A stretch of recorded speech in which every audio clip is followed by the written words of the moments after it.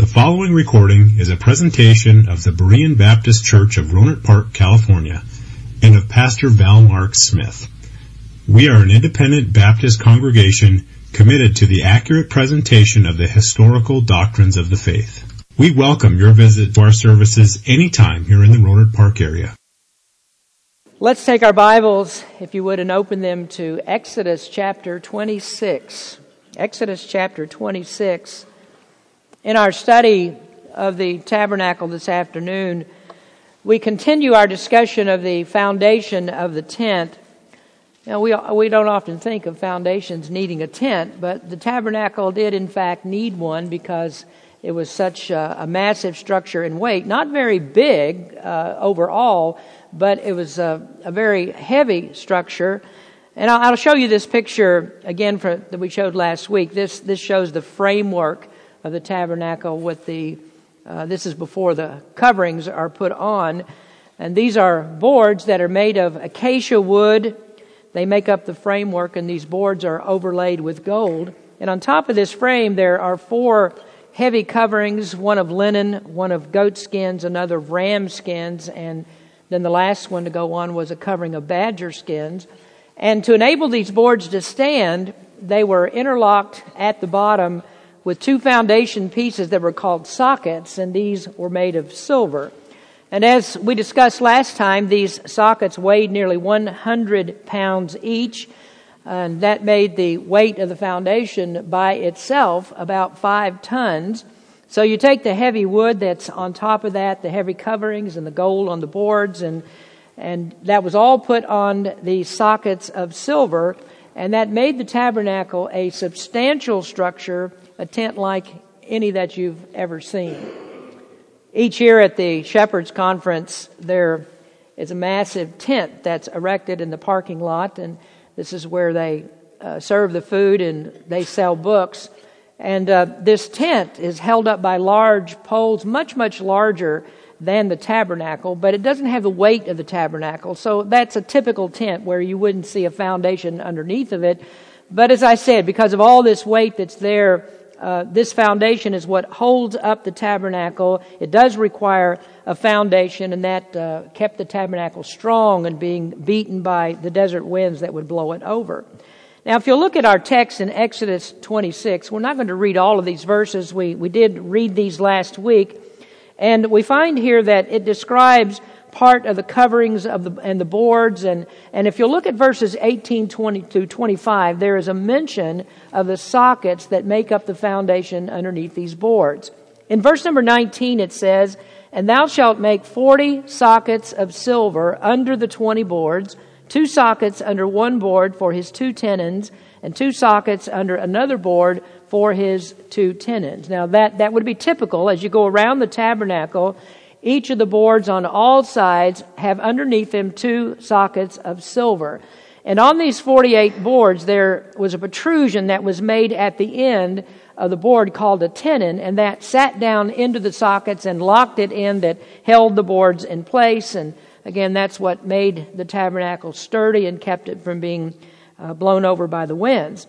Now, our concern, though, this evening is the material that these sockets were made of. They're made of silver. Silver is a very important metal in the Scriptures.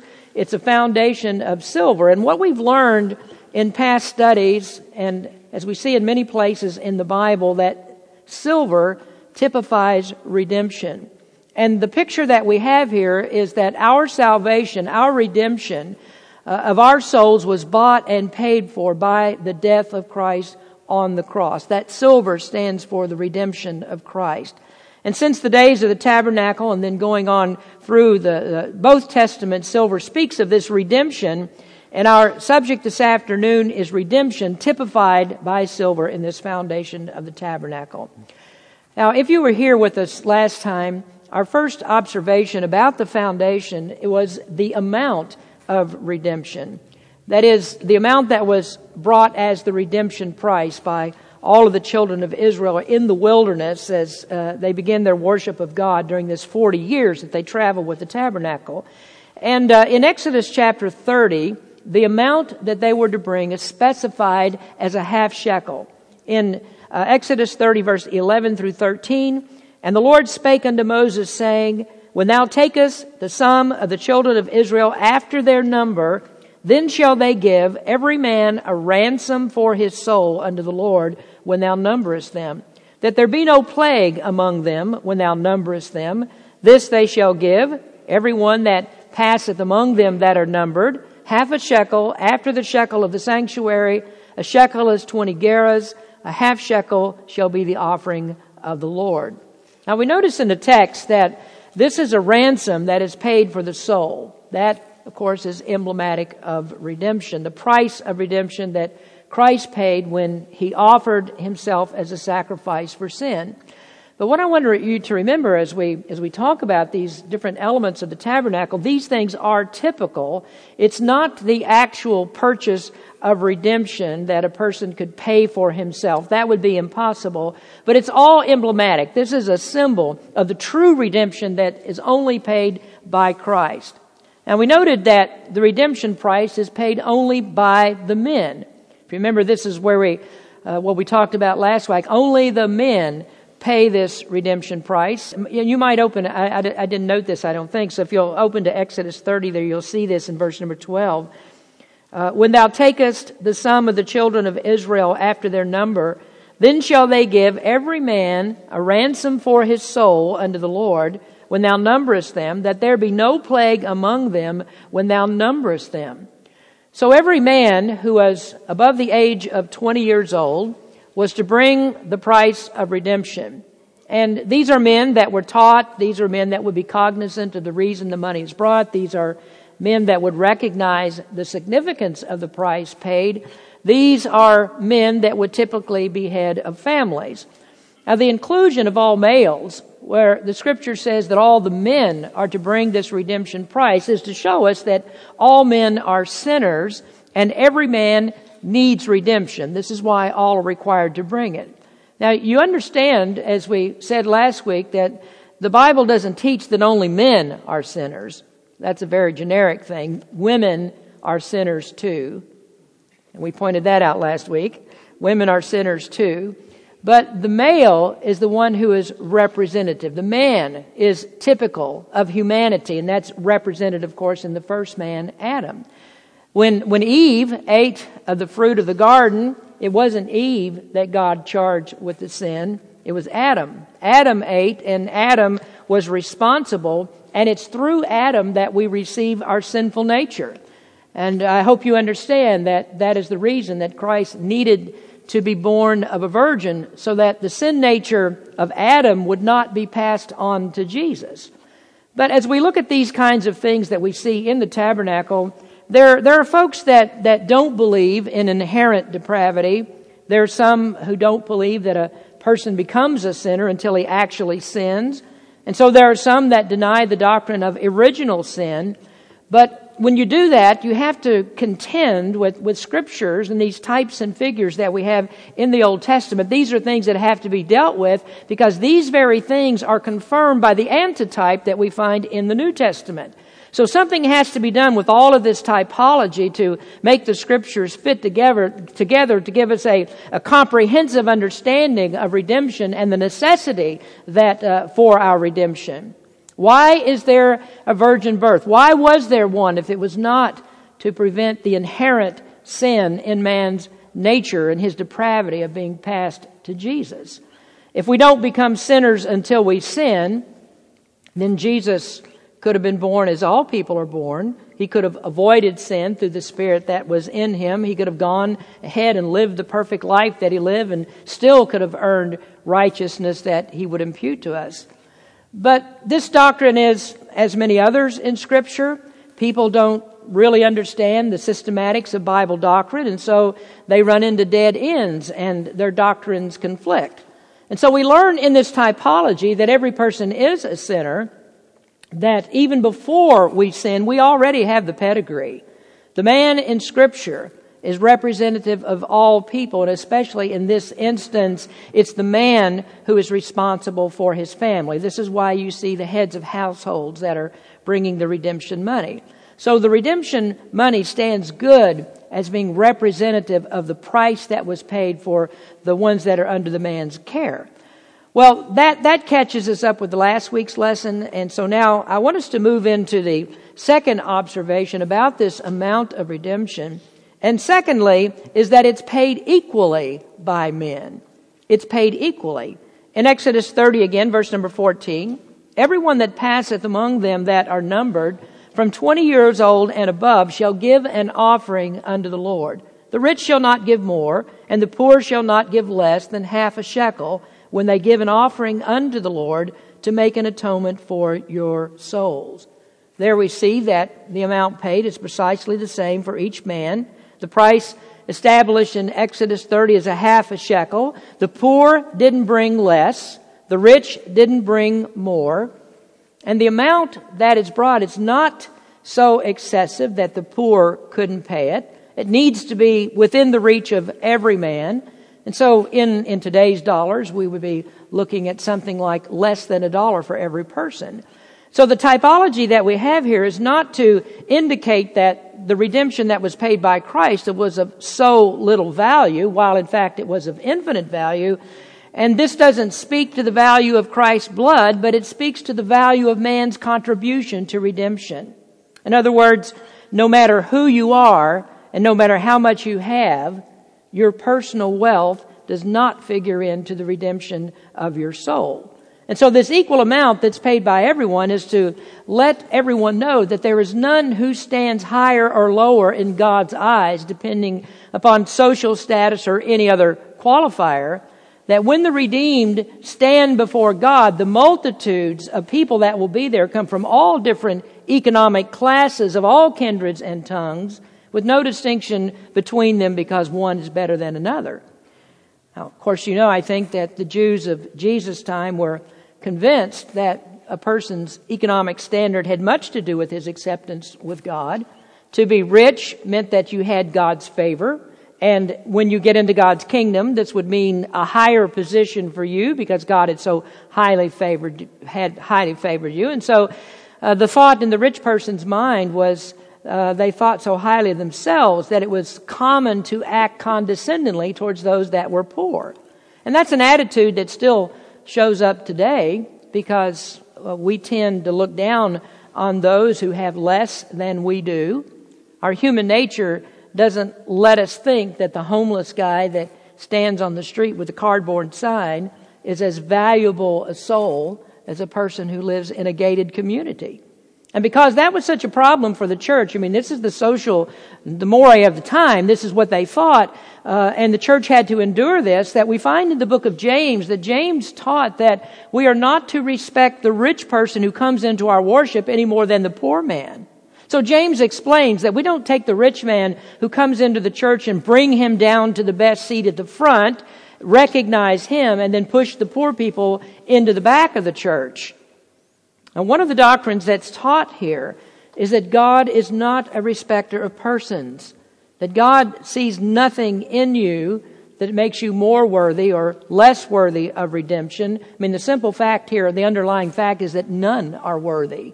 None of us are worthy of our salvation. Our worth is only established as we are in Christ. He's the one that makes us worthy to God. And so it's only as we are in Christ that we even have any kind of worth whatsoever that we would be able to enter into God's presence. And this is the critical factor in why you must know Jesus Christ. You must be a believer in Him before you can approach God in any way, even in your prayers. God has no regard for the prayers of people that aren't His own because they don't understand Christ. They're not in Christ. And the church is so often guilty of this, is making these distinctions in people.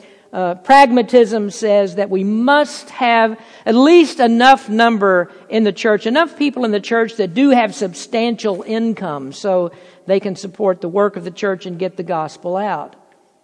That's common. God knows that that would be necessary. We can't deny that that's true to some degree. And that's not unusual because God has a plan of finance for the church. God will work all of that out in order for the church to be sustained.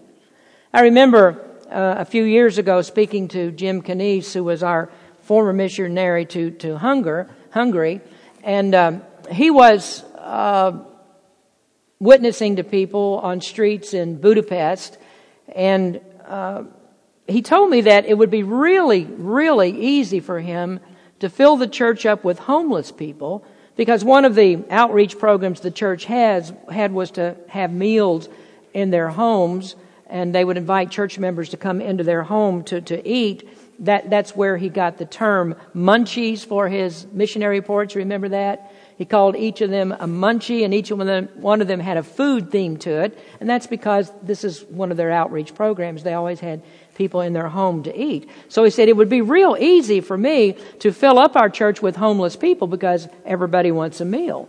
But Jim also admitted that if the church was filled up with homeless people, then all he would have would be a homeless ministry. And that wasn't conducive to building a church that would be self-supporting. And so it wasn't his purpose then to target the homeless. It's a known fact that before people have their hearts changed, they won't necessarily go to a church that has people of unequal economic status. So what we have to look at when we understand all of these things, we must be very careful about this balance. We do need people in the church that can support the ministry, but we also need the poor on the other end of that as well and minister to them. What we can't do is believe that there are some who are undesirable converts. There is no such thing as an undesirable convert. We reach people with Christ, we see them saved, we rejoice in their salvation no matter what economic class that they're in. So if we do anything less than that, then we deny the Scripture's teaching that none of us are more worthy than another, or there are some of us who deserve God's grace. Merited grace is an oxymoron. Now, another interesting aspect of this half shekel is that the priest knew that the price paid was enough. God requires a just weight and a fair balance. And so the priest would very carefully examine what was brought. He wouldn't accept silver that was unrefined, silver mixed with dross, and neither would he take less than what was required. Now, there's another teaching in that which shows that God is very specific about salvation. He accepts only one payment. It's not the payment that I decide. It's not my payment or your payment. It's not any of our worthless efforts that we bring to God. He accepts only what Christ did. Only what Christ did. So the price of redemption, the only thing that God will accept is the death of Christ that is represented by the shedding of His blood. And that old beloved song we sang this morning, Rock of Ages, Augustus Toplady expressed it well. This is a couple of verses here that don't always match what you see in modern hymnals. But he wrote, "Not the labor of mine hands can fulfill the law's demands. Could my zeal no respite know? Could my tears forever flow? All could never sin erase. Thou must save, and save by grace. Nothing in my hands I bring, simply to thy cross I cling. Naked, come to thee for dress. Helpless, look to thee for grace. Foul, I to the fountain fly. Wash me, Savior, or I die." Did you hear? Nothing in my hands I bring. Now, the redemption price doesn't mean that anyone can pay for his salvation, not that anyone can offer anything to God for him. It means, and it's trying to show us here, that all of us stand on equal footing before God. There is none deserving. There is none that merits grace, but all may receive grace. Now, going on, there is the amount of redemption, and then next there is the application of redemption. When the tabernacle was finished and standing in its place at the center of the camp, each man that approached could affirm that his redemption price was paid. The half shekel was collected from all of the men. It was melted down and formed into the foundation. It makes the tabernacle foundation, and the tabernacle stands on the price that is paid. So the man whose redemption was paid, this means that now he has part and lot in the worship of God. What does this teach? Well, it is, in fact, some of the marvelous doctrine that is central to the doctrine of Berean Baptist Church. First of all, it teaches that the payment is personal. That this is a payment that is made for him. This is not a payment that's made for others. Each man presented himself to the priest. He has his own piece of ransom money. And so the individual must go to the priest and cast in his lot to be counted among those that were represented. When Jesus preached to the crowds in Capernaum, he said in John 6:53, "Verily, verily, I say unto you, except ye eat the flesh of the Son of Man and drink his blood, ye have no life in you." Eating and drinking are very personal. You can't eat or drink for someone else. Ever tried that? You can't eat or drink for someone else. So sometimes I wish that someone could eat for me, and then I wouldn't have to worry about gaining too much weight so I couldn't fit in my suit. That might be good.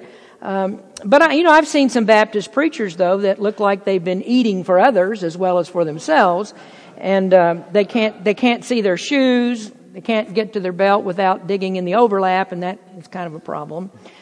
But it might be nice if you could eat for someone, but you can't. I have to eat for myself to live. I can't take care of that for you, and you can't take care of it for me. And so it is with our salvation, that there is nothing that I can do for you that will help you to pay for any part of your sins. And there's nothing that you can do for me that will help me to pay for any of my sins. So I can't go to a priest and say to him, "Would you put this to the account of one of my dead relatives? Help get them out of purgatory. Help satisfy something that they've done wrong. Just let me pay this price." You can't do that. Psalm 49 verses 6 and 7. "They that trust in their wealth and boast themselves in the multitude of their riches, none of them can by any means redeem his brother, nor give God a ransom for him." So a man is never asked to bring a half shekel for anyone other than himself. Secondly, the payment was for their purchase.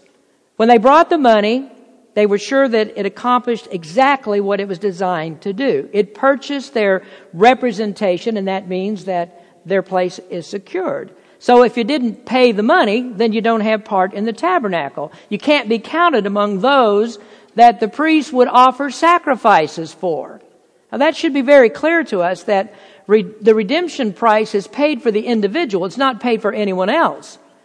There were plenty of Moabites that lived around. There were plenty of Amorites. There were plenty of other Canaanites. Plenty of the other ites, you might say, who were living in the areas around the tabernacle. But there wasn't any price that was paid for them. They have no redemption money in the tabernacle. And so what happens if there is no money paid? Well, then the person has no right. He has no fellowship. He's an outcast. He dared not approach the tabernacle, and if he wasn't represented there. So he paid a price that had an exact corresponding benefit as he brought the money. Well, what does that teach? It teaches that the death of Christ truly redeems, that it does pay the price. So you ask the question, for whom is that price paid? It's paid for the believer. The believer is represented by this Israelite who obeyed to bring the redemption money. There isn't anybody outside of the camp that has a redemption price that's paid for him. So it would be foolishness to say the tabernacle stood on a foundation that wasn't really there. If the half shekel is not there, then where is the foundation?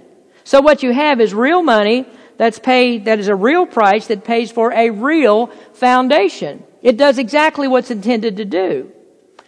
And do you understand that the Berean Baptist Church is one of the few Baptist churches that still believes that blessed truth of Bible doctrine? We believe that there are none that are redeemed except those whose price was paid, and all whose price was paid are all redeemed. In John 10:27, Jesus said, "My sheep hear my voice, and I know them, and they follow me." John 10:15, "As the Father knoweth me, even so know I the Father, and lay down my life for the sheep."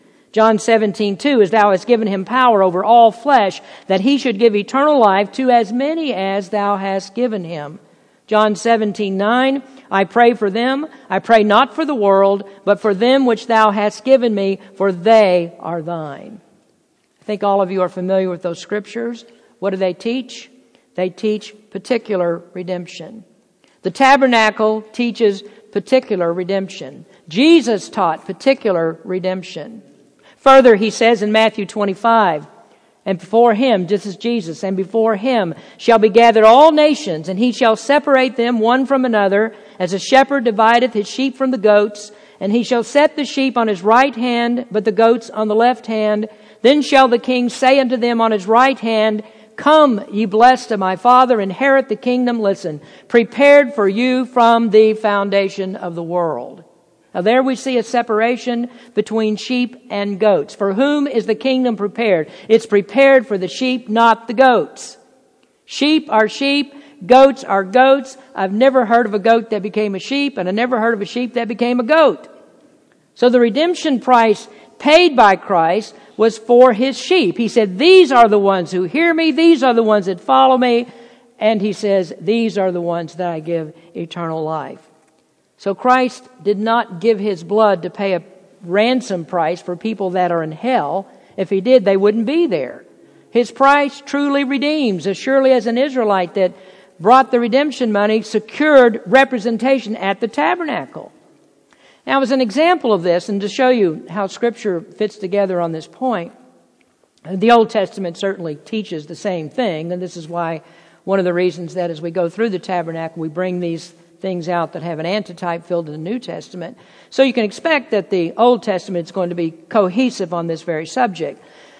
So to give you an example of this, you remember the story of David when he decided to number the children of Israel.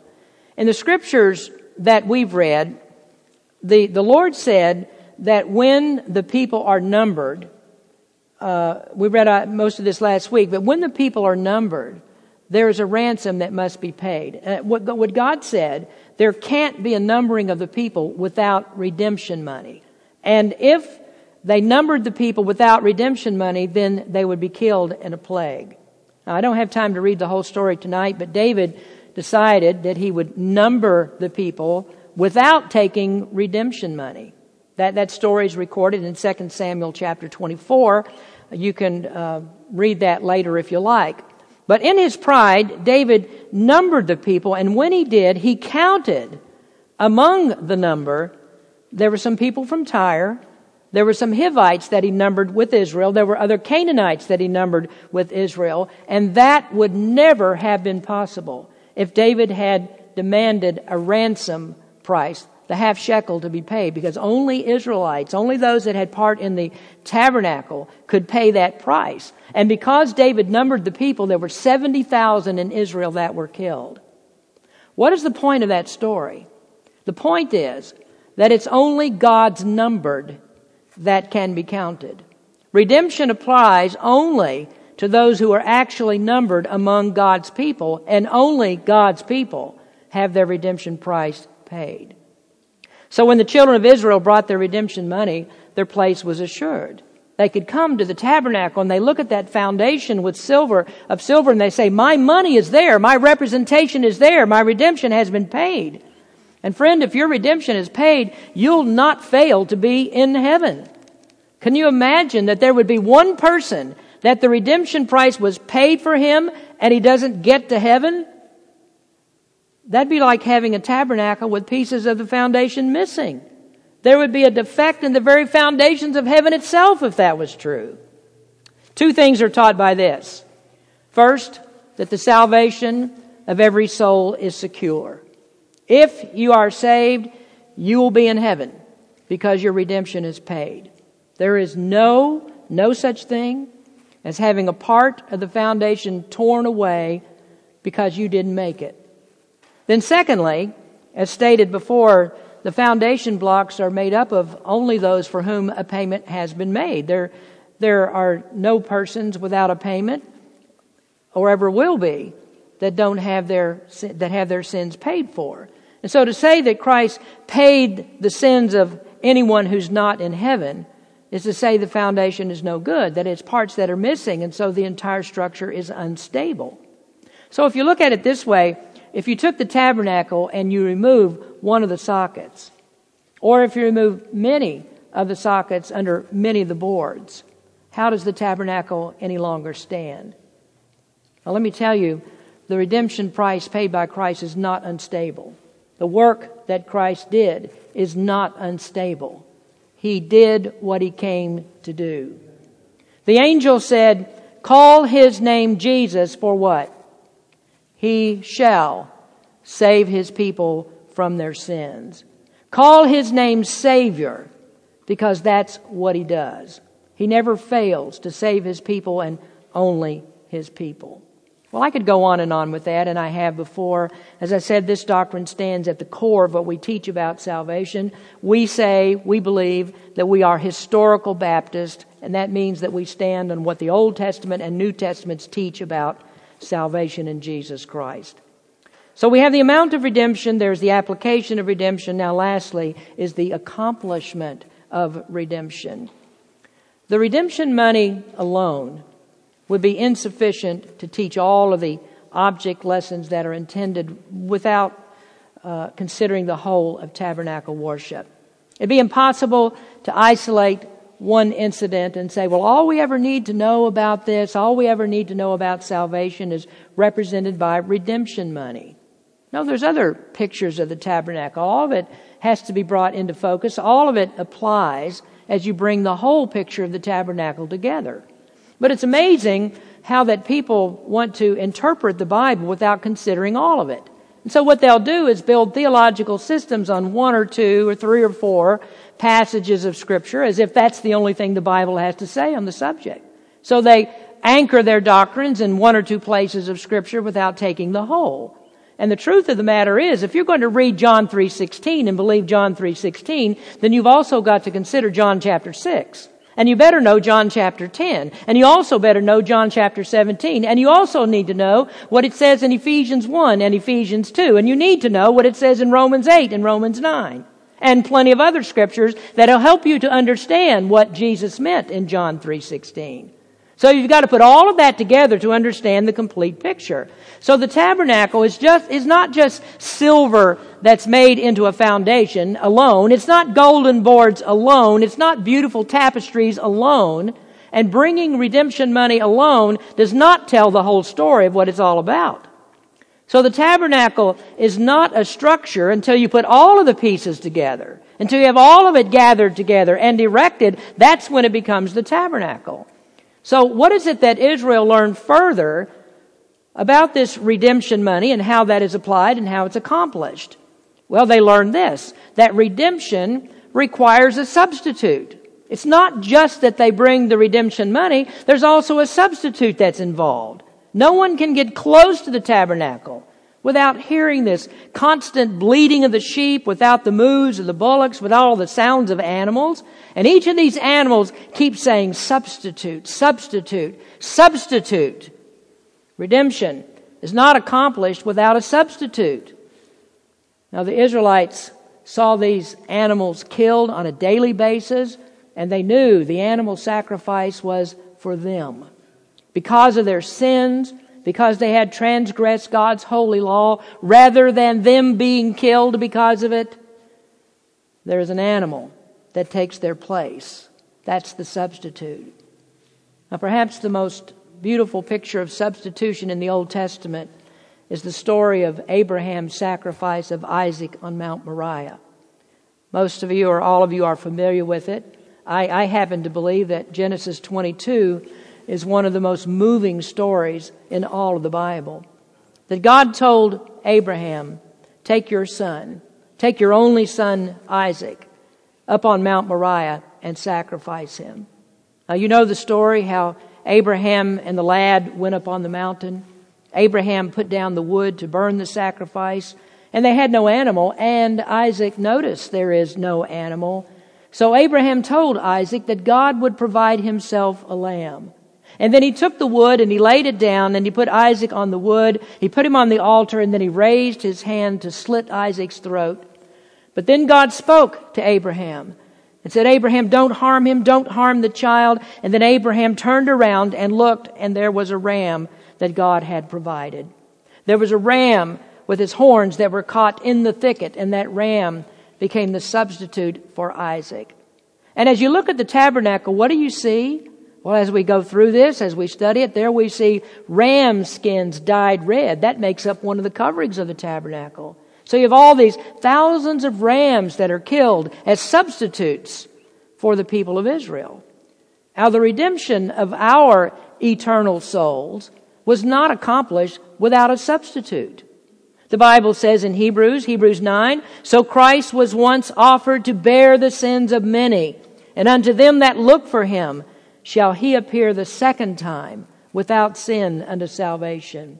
2 Corinthians 5:21, "For he hath made him to be sin for us who knew no sin, that we might be made the righteousness of God in him." He was made sin for us. And as I've explained that scripture many times, the original has this meaning. He was made a sin offering for us. So redemption is accomplished through a sacrifice. Now finally, redemption requires satisfaction. Whatever offering is made, it must be satisfying to God. God must be satisfied. You know, that song that we sang, it just came to my mind. I mentioned His Robes for Mine. I asked you this morning, when did you last time that you saw propitiation in a song? We don't see that anymore. People don't think about that. But this is exactly what propitiation means, what it's about. God is satisfied. A propitiatory sacrifice is a sacrifice that satisfies. And God is satisfied with the sacrifice of Christ. So the Israelite knows as he approaches the tabernacle that he can't come there unless the animal that he provides as a substitute is one that God will accept. It must be exactly as God requires. So just as redemption money must be the correct amount submitted or specified, so a sacrifice that's made must be one that is pleasing to God. And so it was necessary that they very carefully inspect the sacrifices. Some people would be tempted to bring a sheep that was worthless. They might bring one that was diseased, one that was blind, perhaps one that's crippled and scrawny. I mean, after all, this is an animal that will die anyway, so why not bring the bad animals, not the good? But that's not acceptable to God. Only the very best was accepted, and there's a reason for that, and it's because the sacrifice must represent the sinless Son of God. It represents Jesus Christ, of whom the Father said about him, "This is my beloved Son, in whom I'm well pleased." God must be satisfied. And that brings us back to our earlier discussion.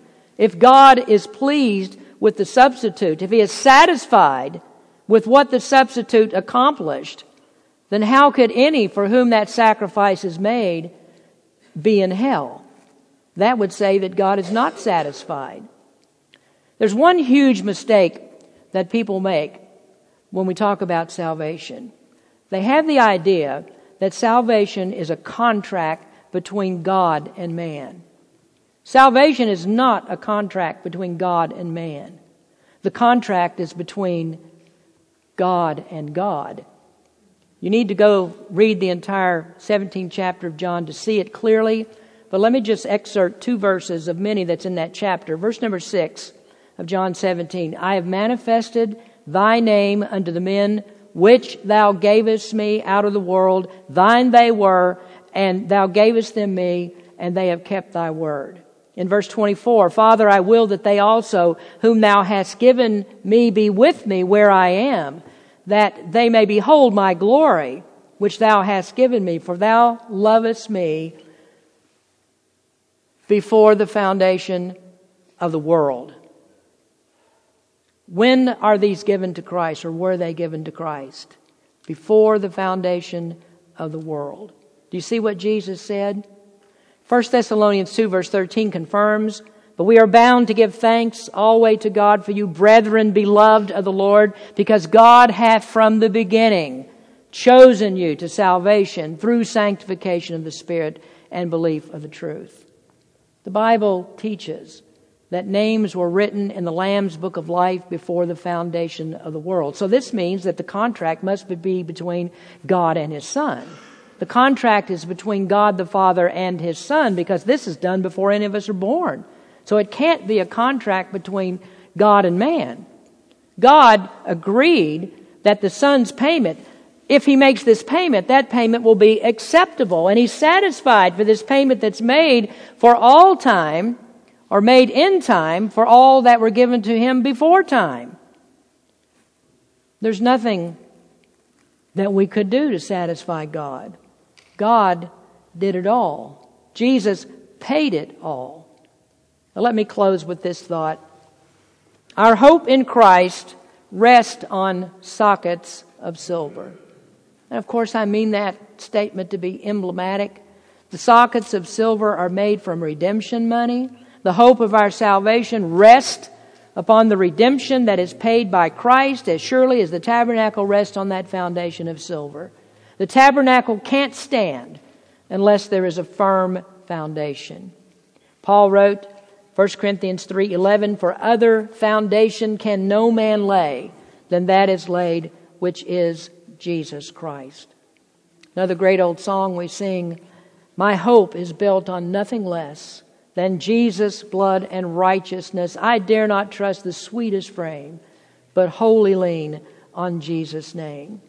And then another song, we sang it, "There is a fountain filled with blood drawn from Emmanuel's veins, and sinners plunge beneath that flood, lose all their guilty stains." See, that silver that was paid, that is emblematic of Christ's blood, which is the only acceptable payment for sin. Now, this subject of redemption is not one that I can cover completely in the few minutes that we have tonight, and adding on to it what we had last time. There are 66 books of the Bible that all direct us in some way or another to the cross of Christ. If you preach the Bible, land your finger on just about any place that you want to, and somehow that passage is going to connect to Jesus Christ. You might struggle to find the connections at times, but that's where it's headed. It's all headed to what Jesus did. And so there are millions and millions of sermons that have been preached over the years about redemption.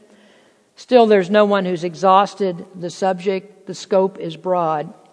What Christ did for His people is beyond our comprehension. I can't explain to you all that Christ did, but I'm thankful that He did do it all. Blessed be God for Jesus Christ. Let's pray.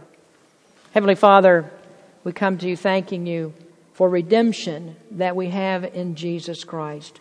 We're thankful, Lord, that the price is paid.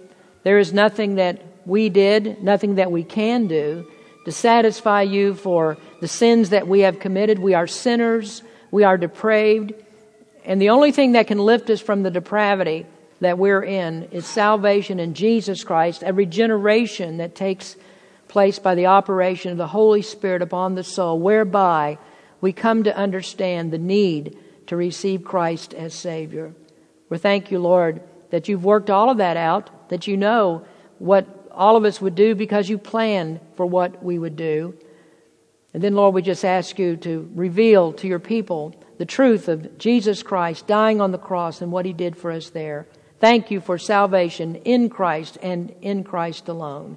In His name we pray. Amen. Thank you for listening to this presentation of the Berean Baptist Church of Rohnert Park, California. If you would like further information about our church, please feel free to call us at area code 707-584-7275 or write to us at Berean Baptist Church, 6298 Country Club Drive, Rohnert Park, California, 94928. Additionally, you may visit us on the World Wide Web at www.bbaptist.org.